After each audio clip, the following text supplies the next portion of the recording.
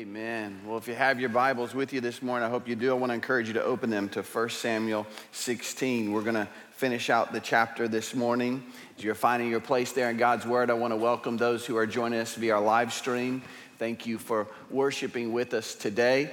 I also want to welcome the venue service meeting right down the hall and Reach Church DeSoto. We're grateful for each and every one of you. Just so you know, we're making great progress in Paola, and we're hopeful that later this year we'll launch out that campus officially. We're nearing the end of construction. We have a campus pastor. Many of you know Darren Oglesby. You'll be hearing more from Darren in the days to come, but we're excited about that work. Be praying for us. Also, I want to let you know of something we're going to start up this week. Just as I was praying through God's Word, we have a group of young men that I meet with on Wednesday nights, and we've been studying the minor prophets. And so this past week, we were looking at Zephaniah, and just a great time in God's Word, a pre-exilic prophet, and just a great book, very practical. But I got into chapter 2, and God is warning the nation that destruction is coming. The Babylonians are coming. It's going to be a bad day. But at the beginning of chapter 2, he tells the nation, gather yourselves, assemble together. He says, humble yourselves, seek righteousness before the decree takes place. And maybe, he says, and maybe I'll hide some of you from my wrath. Zephaniah's name means hidden by God. And he says, maybe I'll Zephaniah you. Maybe I'll hide you. But it just prompted my heart just in recent days, how can we be in step with God? And so just reading that, just one of those moments where God gave some clear direction. We're going to have a time of prayer here at the church on Thursdays from about 12:10, 12:15 to about 12:50. I know not everybody's able to be here. That's okay. But for those of you that can come, schedules may prohibit you from coming. But if you can, on Thursdays leading up to Easter, we're going to just see how it goes. We're going to gather right here in this room beginning this Thursday. We'll start a little after 12. Give some people time if you get lunch at noon, and then we'll let you out early if you get back. And if you can't come, just find a time to pray. Find a time. When was the last time you got alone with nothing but God's Word and you just prayed for about 45 minutes? If we want to see God do something great, we know, just like Israel, we know a day of wrath is coming. Amen. A day of judgment is coming. And we need to pray that God will move in our generation. So just want to put that out there. Anybody that's able, right here in this room, come join me Thursday. We'll do that for the Thursdays leading up to Easter. Well, this morning, 1 Samuel 16, you'll remember that as we kind of catch up to speed here, Saul has rejected the Lord. He has disobeyed the Lord on numerous occasions, and God has now rejected him. Not rejected him from the possibility of salvation and redemption. I still believe there remains that possibility, although I don't believe we'll see it in Saul's life. I don't think we're going to see repentance. I don't think we're going to see that. We certainly don't see perseverance in his life, but I think the option is there. The possibility is out there if he'd turn in repentance and faith, but God has rejected him from being king over the nation. In other words, God can't let a man lead who won't obey him. And Saul now has on numerous occasions, and God says the nation, this kingdom's been torn from you. It's going to be given to a neighbor who's better than you. And the thought is, who is this neighbor? Who will this person be? And you'll remember at the end of 15, Samuel's grieved. He's grieved over Saul's condition and the nation's condition, and they got no godly leadership, and he's grieved over a man he loves who's rejected the Lord. And then in 16, we picked up last week, he's still grieving, and God says, how long are you going to grieve? Let's move forward. This may have taken you by surprise, but it didn't take me by surprise. I knew all this. I'm sovereign over it. I'm working. I got a good plan. Go down to Bethlehem, and you're going to go to Jesse's house, and I'm going to anoint a king. And he goes down there, and you remember he gets there, and he sees Eliab, and then maybe this is the one. The eldest son kind of comes out. This is the one. And God says, he's not the one. And God says, you can't judge on the basis of appearance. You can't look at it. You can't make the choice on the basis of what you see with your eyes. If there's one thing, I tell you, the more I study these things, I think if I had more time to study, it'd get better. But at some point, I just got to preach it. But the more you study these things, the more you begin to see the clarity of the principles. But man, this week, as I was reminded, and we're going to see it in our text this morning, you know what God is saying to Samuel?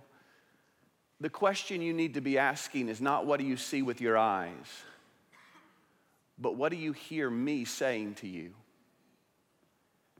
The picture here is, and it was true for Saul, because Saul lived on the basis of what he could see and not what God had said. And God is telling Samuel, when it comes to choosing my king, you can't go off what you see, you've got to go off what I say. And what we see is David is king because God designates him. Not because of any physical appearance, not because of any attribute or personality or talent, just because of God's sovereign grace, and God's going to give him a new heart. David's not perfect, but God is going to reach into his life, and God is going to raise him up. And so you'll remember he goes through all the boys, and you got any others? Did I get this right? Was it Jesse's house? Did I come to the wrong house?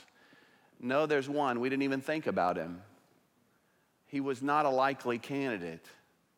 But there's one more, and God says this is the one. And I want us to look again this morning, but I think we're going to see, if this is a powerful picture, you're going to see the Spirit departing Saul. It's sad, folks. It ought to cause, just like Samuel, it ought to cause our hearts to grieve. This is not a path you want to go down. And then we're going to see another man. We're going to see the Spirit descend upon him. And we're going to see God raise him up as he humbles himself. You know, the beauty of David is he gives us a glimpse of Jesus. What makes David so beautiful is he points us to Christ. And God is going to show us in this Old Testament king, this is the way to greatness. And he's going to create a door frame that only Christ can enter through.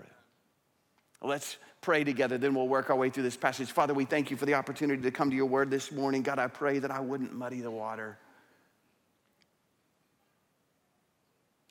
I'm reminded this morning that your word says, Jesus, you said, apart from me, you can do nothing.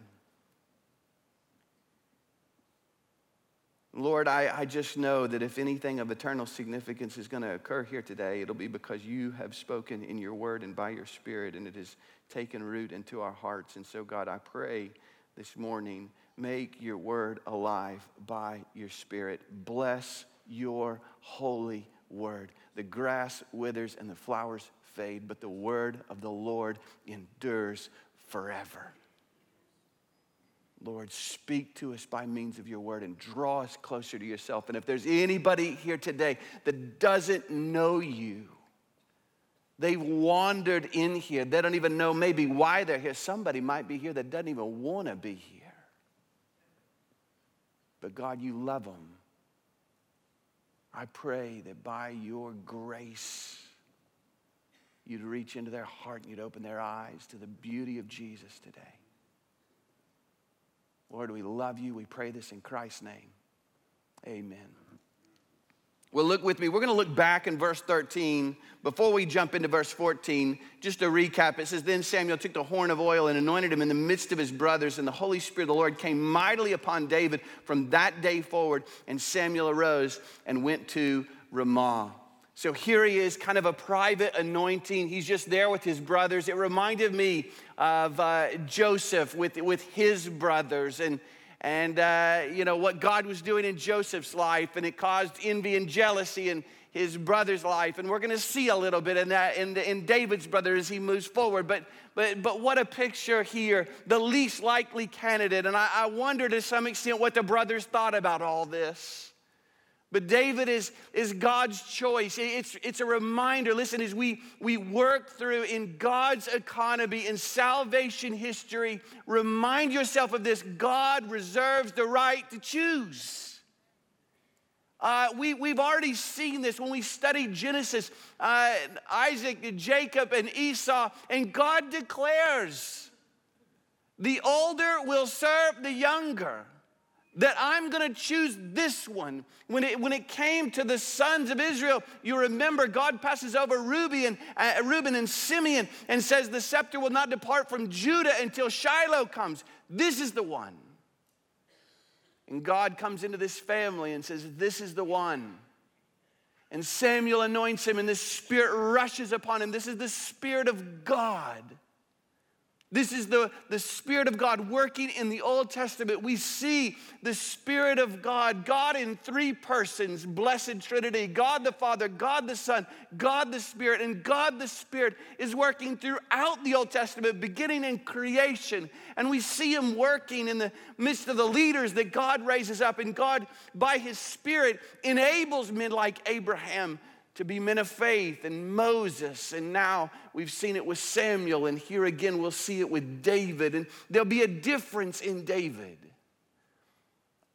Because it says here, I think it's important that it says it came mightily upon David from that day forward.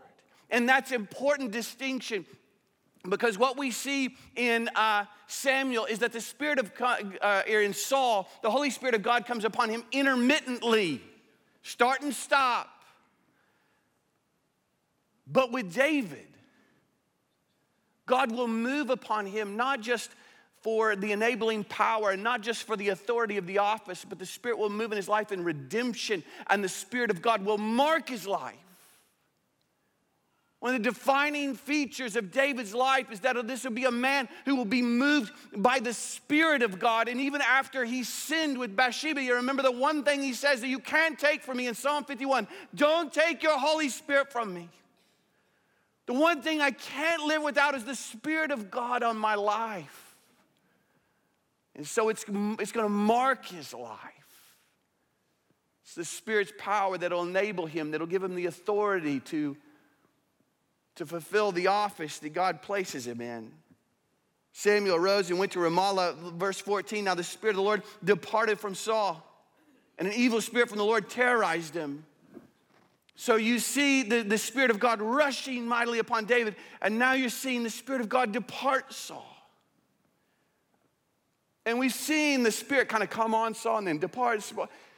But the picture here is that this is kind of the God officially taking his hand off Saul's life. It's a sad place to be. It grieves our hearts, and God just kind of takes his hand off this man. And we've talked about this. He'll kind of, in an official, technically, he'll still be king. But God, in God's eyes, he's taken his hand off. The word of God will not be prominent, will not even be in his life to a large extent. We're going to see one other real and brief interaction with Samuel, but apart from that, Samuel will have no interaction with Saul. The word of God removed, the Spirit of God removed. Listen to me, I can think of nothing more frightening than the removal of God's Spirit and the removal of God's word from my life. And listen, it's a product. This is a product of Saul's rejection. He has rejected God. He's disobeyed God. We've talked about this, a sin with a high hand. In many ways, I believe that Saul, in many ways, is apostate. You can see a picture. I think this is my personal interpretation, but you can look at Hebrews chapter 6. This is a guy who's tasted of the things of God, experienced some of the power of God, as the author of Hebrews says in Hebrews chapter 6, but he's never truly been repentant. He's never truly been regenerate. And now the Spirit departs at a depiction of really the doom of this man's life. And it's not like there's just a vacuum of emptiness there. Because not only does the Spirit depart, but what does it say? It says the Spirit of the Lord, and an evil spirit from the Lord terrorized him. An evil spirit from the Lord terrorized him. And there's a lot of commentary on this, and there's a lot that I think we don't know. There's a lot we do know. We have to stick with what we do know. Don't know the exact nature of this evil spirit. Was it a demon? we can't really be sure, but we know, because there's a lot of commentators, as I read this, that they do a lot of exegetical and hermeneutical tricks to try to somehow get God off the hook, as if God's not responsible for this. Listen to me, God is responsible for this. They say it over and over and over, an evil spirit from the Lord. And you can look at the Hebrew and you can try to do all kinds of crazy tricks to make it say something else that it doesn't say. But the important thing for us to see here is that God is sovereign. Yes. Listen to me, you got to settle in your mind. Either God is sovereign or he's not. And God is sovereign over this circumstance. And he is going to use evil to achieve his purposes. Can God do that? Yeah, he can. Ask Habakkuk, another good minor prophet, who the nation's in a really bad spot. And Habakkuk says, what are you doing, God? All this evil and injustice in the nation of Israel, what are you doing? God says, I'm doing something so big it'd blow your mind. God says, I'm going to bring the Babylonians to bring judgment upon my people. You know what Habakkuk says? God, you can't do that. We're bad, but they're more bad. You can't use evil, wicked people to bring about judgment upon your people. You know what God says? Be silent, Habakkuk. Shut up, Habakkuk. You don't know what you're talking about. You see, God can use whatever he wants to use. Now, I think there's two things going on here. One is an act of judgment upon Saul and his rejection and his disobedience. And there's going to be this evil spirit. Don't know the exact nature of this, although I will say this. I don't think this is some emotional state. I don't think this is some psychological state that he's under, where he's just depressed. It's more than that. It says that the evil spirit terrorized him. You know that word terror? The root idea is that it strangled him. It choked him. That this is an evil spirit that is terrorizing him. And we're going to see this as we move forward in Saul's life. The guy goes crazy. He's mad. He's paranoid. He's going to try to kill David. He'll try to kill his own son, Jonathan. Later on, when the priest at Nob helps out David, he's not just going to try to kill the priest. He's going to try to kill the whole city. The guy goes mad. He goes crazy. And so God here, I believe, in an act of a judgment upon Saul, has brought this evil spirit that will terrorize him. But know this too, God is also working in the midst of this to bring about a circumstance that will maneuver David to just the right spot to be elevated to be king over the nation. Man, can God use evil and leave nothing to chance in his perfect purposes and plans? Yes, he can, and yes, he does. Here, God is bringing this evil spirit upon Saul, and it's going to create a circumstance and create a situation in God's divine purposes. Because here's the question. David is anointed king. David is anointed king. And we're going to see, what does he do? He goes back to shepherding. And the question is, the guy's anointed king. How does he go from shepherding stinky sheep to the palace? How does he go from the pasture to the palace? How do we get from point A to point B? God says, just watch what I can do. David, the fact of the matter is, David really isn't going to do anything. God is going to work to elevate a man who will simply be faithful where God has placed him. Does God have ways? Maybe you're here this morning, the plan's not working out according to the way that you thought it would. And you're saying, God, boy, this isn't happening, so I guess all hope is lost. I'll never get there. Does God have ways? Joseph, you're going to rule over your brothers. Well, he's a convict. Could Joseph have said, God, it's all over. No way I'll ever rule over my brothers now. I'm in jail. They're not electing many convicts these days. Does God have ways?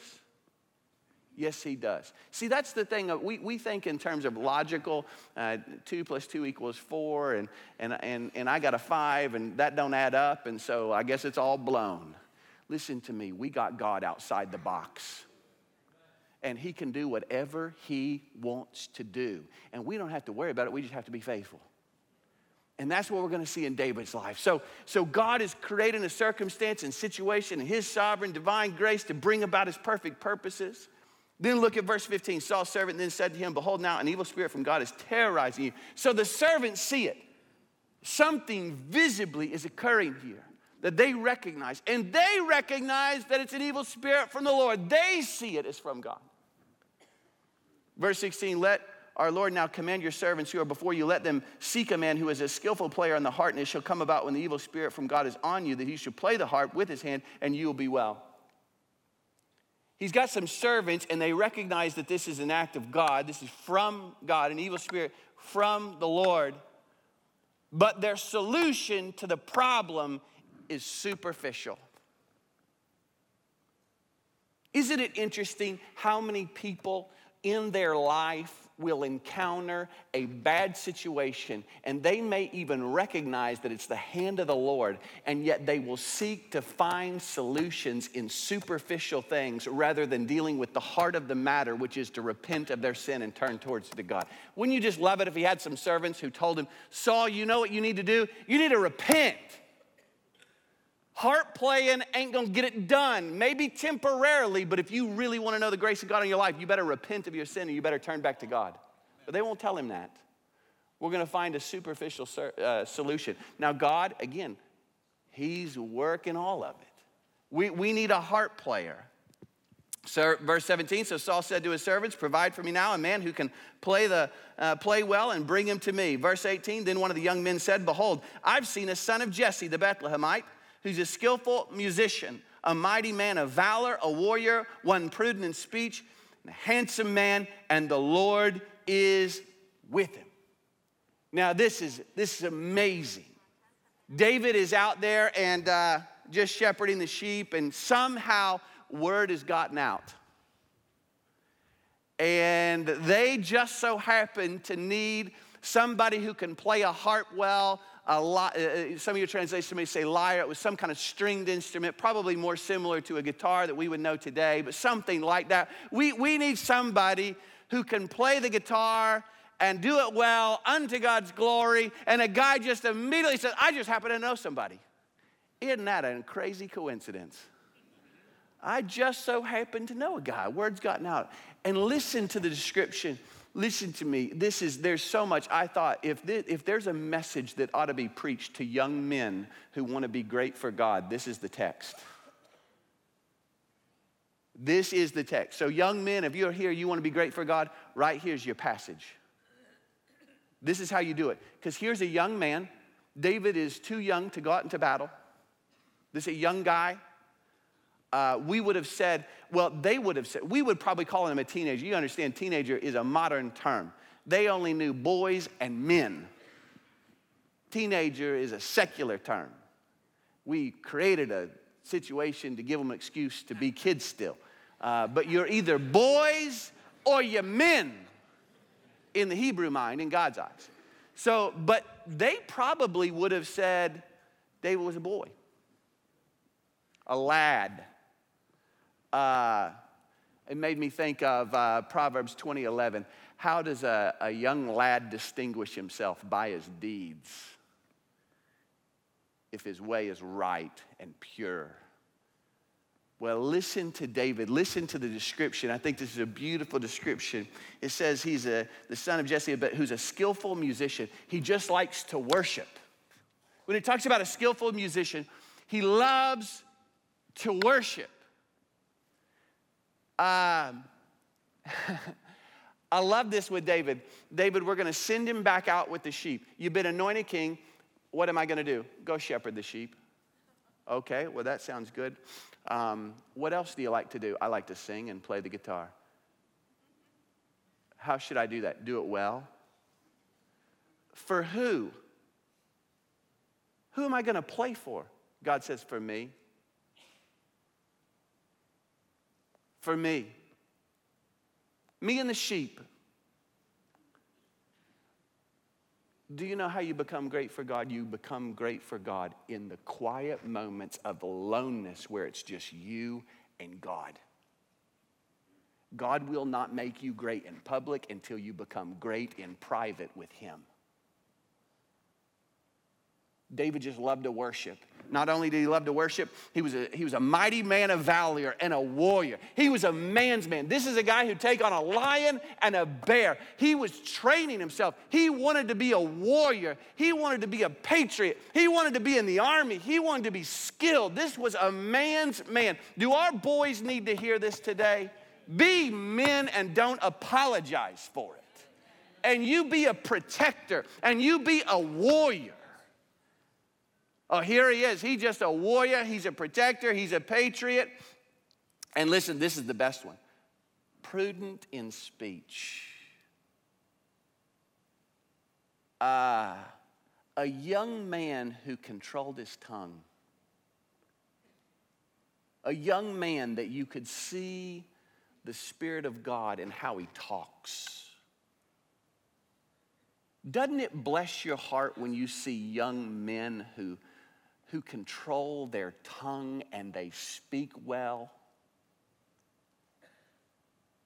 Prudent in speech. And then it goes on and says, and a handsome man. Now, I've told you before, there is some discrepancy in the translation of this, and I do not pretend to be a great Hebrew scholar, but I have researched this again, and there's a lot of evidence to persuade us to see that this is not just talking about physical appearance. It's talking about demeanor, about how they carry themselves. Meaning this is a young man who's respectful to his elders. This is a young man who's respectful to women. This is a young man who David, I often think of this when I think of David. He was an old man in a young man's body. An old man in a young man's body, and he was just respectful. This is a young man who says, yes, ma'am. This is a young man who says, yes, sir. He shows up on time. He's punctual. He's disciplined. Does a young man like that stand out? Oh, you bet. A young man like that, word will get out.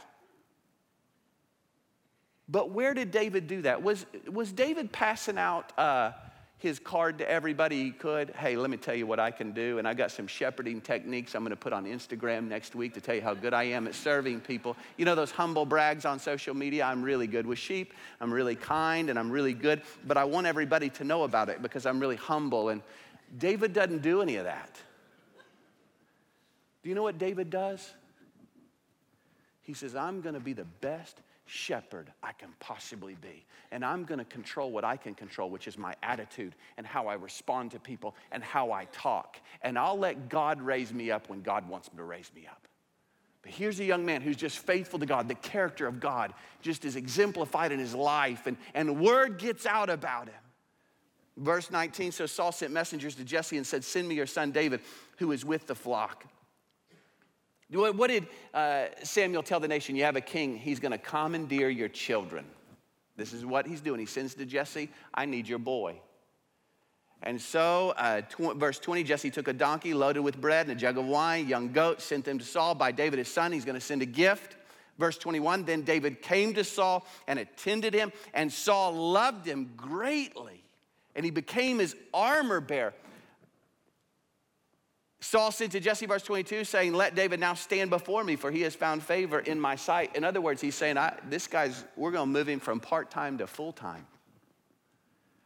You really see this. It's amazing because David, he just goes out and shepherds sheep.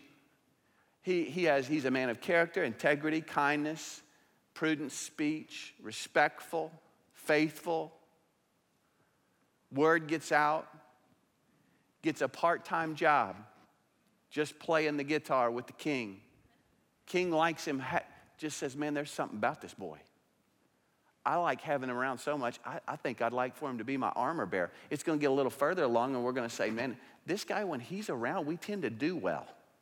I think I got to have him in service. I think I need to make him a general. I think I need to make him a commander over my army. And isn't this interesting? Because two things are happening here. Number one, Saul We know that David is God's choice. Now we see he's not only God's choice, he's going to be Saul's choice.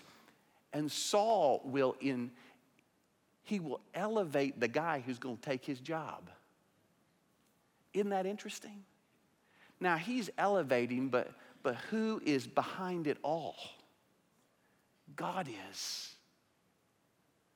Listen to me, I don't know where you're at today. I don't know what is going on in your life, but there's a lot of things you can't control.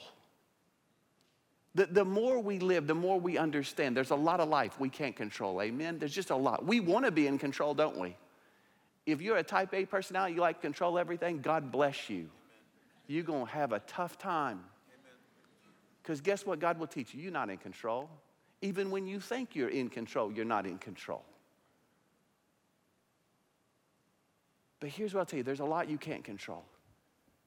Control what you can. You know what you can control? Be a faithful worshiper. You get up every day and you spend time alone with God in the private place when nobody else sees.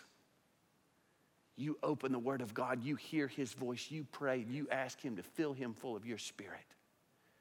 And wherever God has planted you, in whatever position, whatever place He's placed you, you be the best you can possibly be.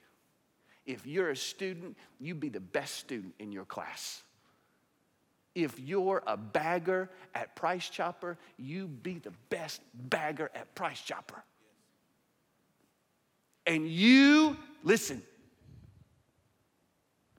you be prudent in your speech. You be respectful in your behavior. You be punctual in your time. You be faithful.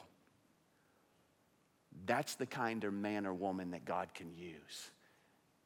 And you may say, well, how? I'm right here. Listen, God has ways of elevating you at the right times and the right ways for His purposes. Well, in verse 23, last verse, so it came about whenever the evil spirit from God came to Saul, David would take the harp and play it with his hand, and Saul would be refreshed and be well.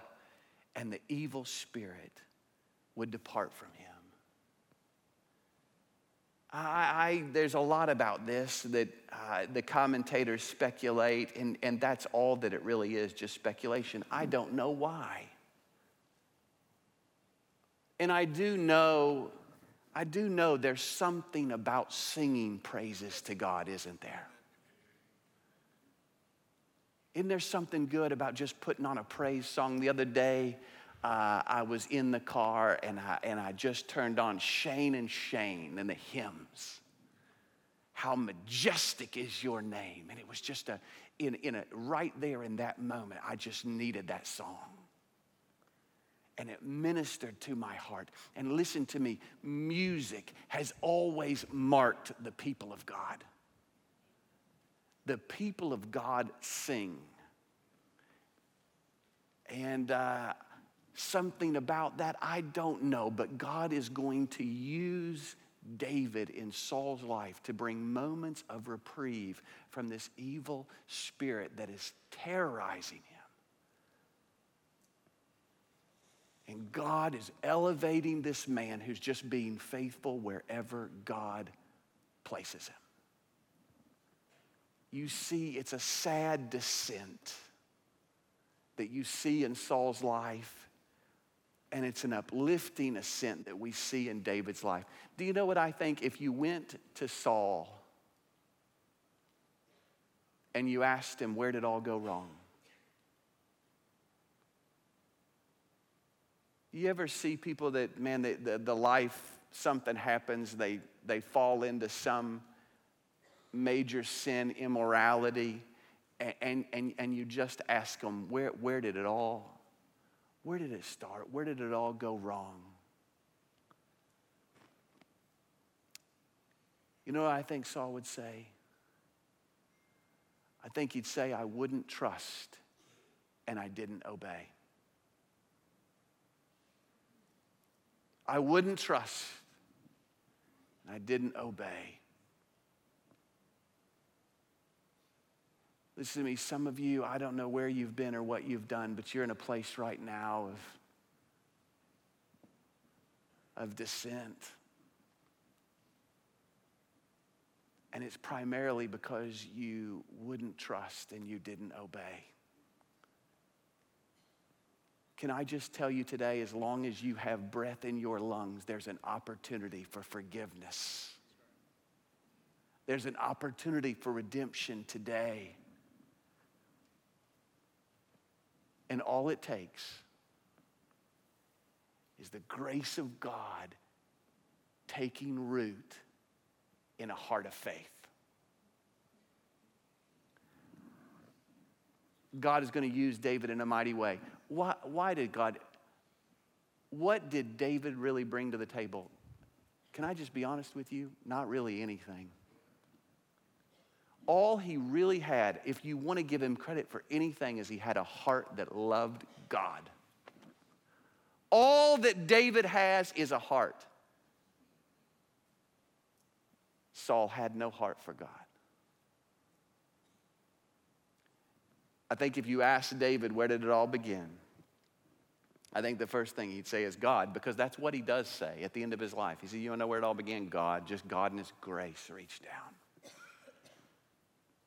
But I think he would tell you, and this is what he does tell you as we're going to move on, if there's any level of success, any measure of success in my life, it's because in those moments I trusted and I obeyed. It's a simple message this morning. You can't live your life based on what you see with your eyes. You live your life on the basis of what God has said in his word. And even when it doesn't make sense, and even when it's all you know, trust and obey. Trust and obey. For there's no other way to be happy in Jesus than to trust and obey. Father, we thank you for your word this morning. God, I pray again, if there's anybody here that doesn't know you, God, I pray that just as you did in David's life and your sovereign grace, would you reach right now into their hearts? I'm pleading with you, God, if somebody doesn't know you, because we know salvation is your work. God, there could be somebody here this morning. There could be somebody watching online, somebody at Reach Church DeSoto, somebody in the venue service. Right now, you're speaking to their heart. They know it. They're seeing the depth of their sin. They're seeing the beauty of Jesus, who humbled himself, became obedient to the point of death, even death on the cross, and therefore God exalted him. God gave him the name that's above every name, that the name of Jesus, every knee shall bow and every tongue will confess to the glory of God the Father. I pray today they would bend the knee and recognize Jesus as Lord. They would give their life to him. They would trust and they would obey.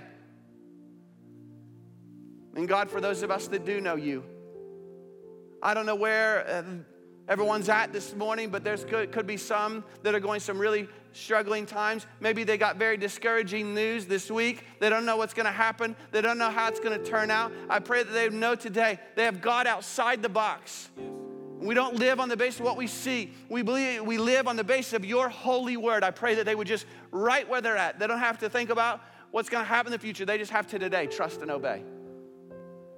That's the beauty of this, Lord. I just pray that they would rest. They don't have to struggle or strive. I just pray that they'd rest in your grace, rest in your sovereignty today, rest in your word, and they would cling to your promises. Lord, we love you. We pray this in Christ's name.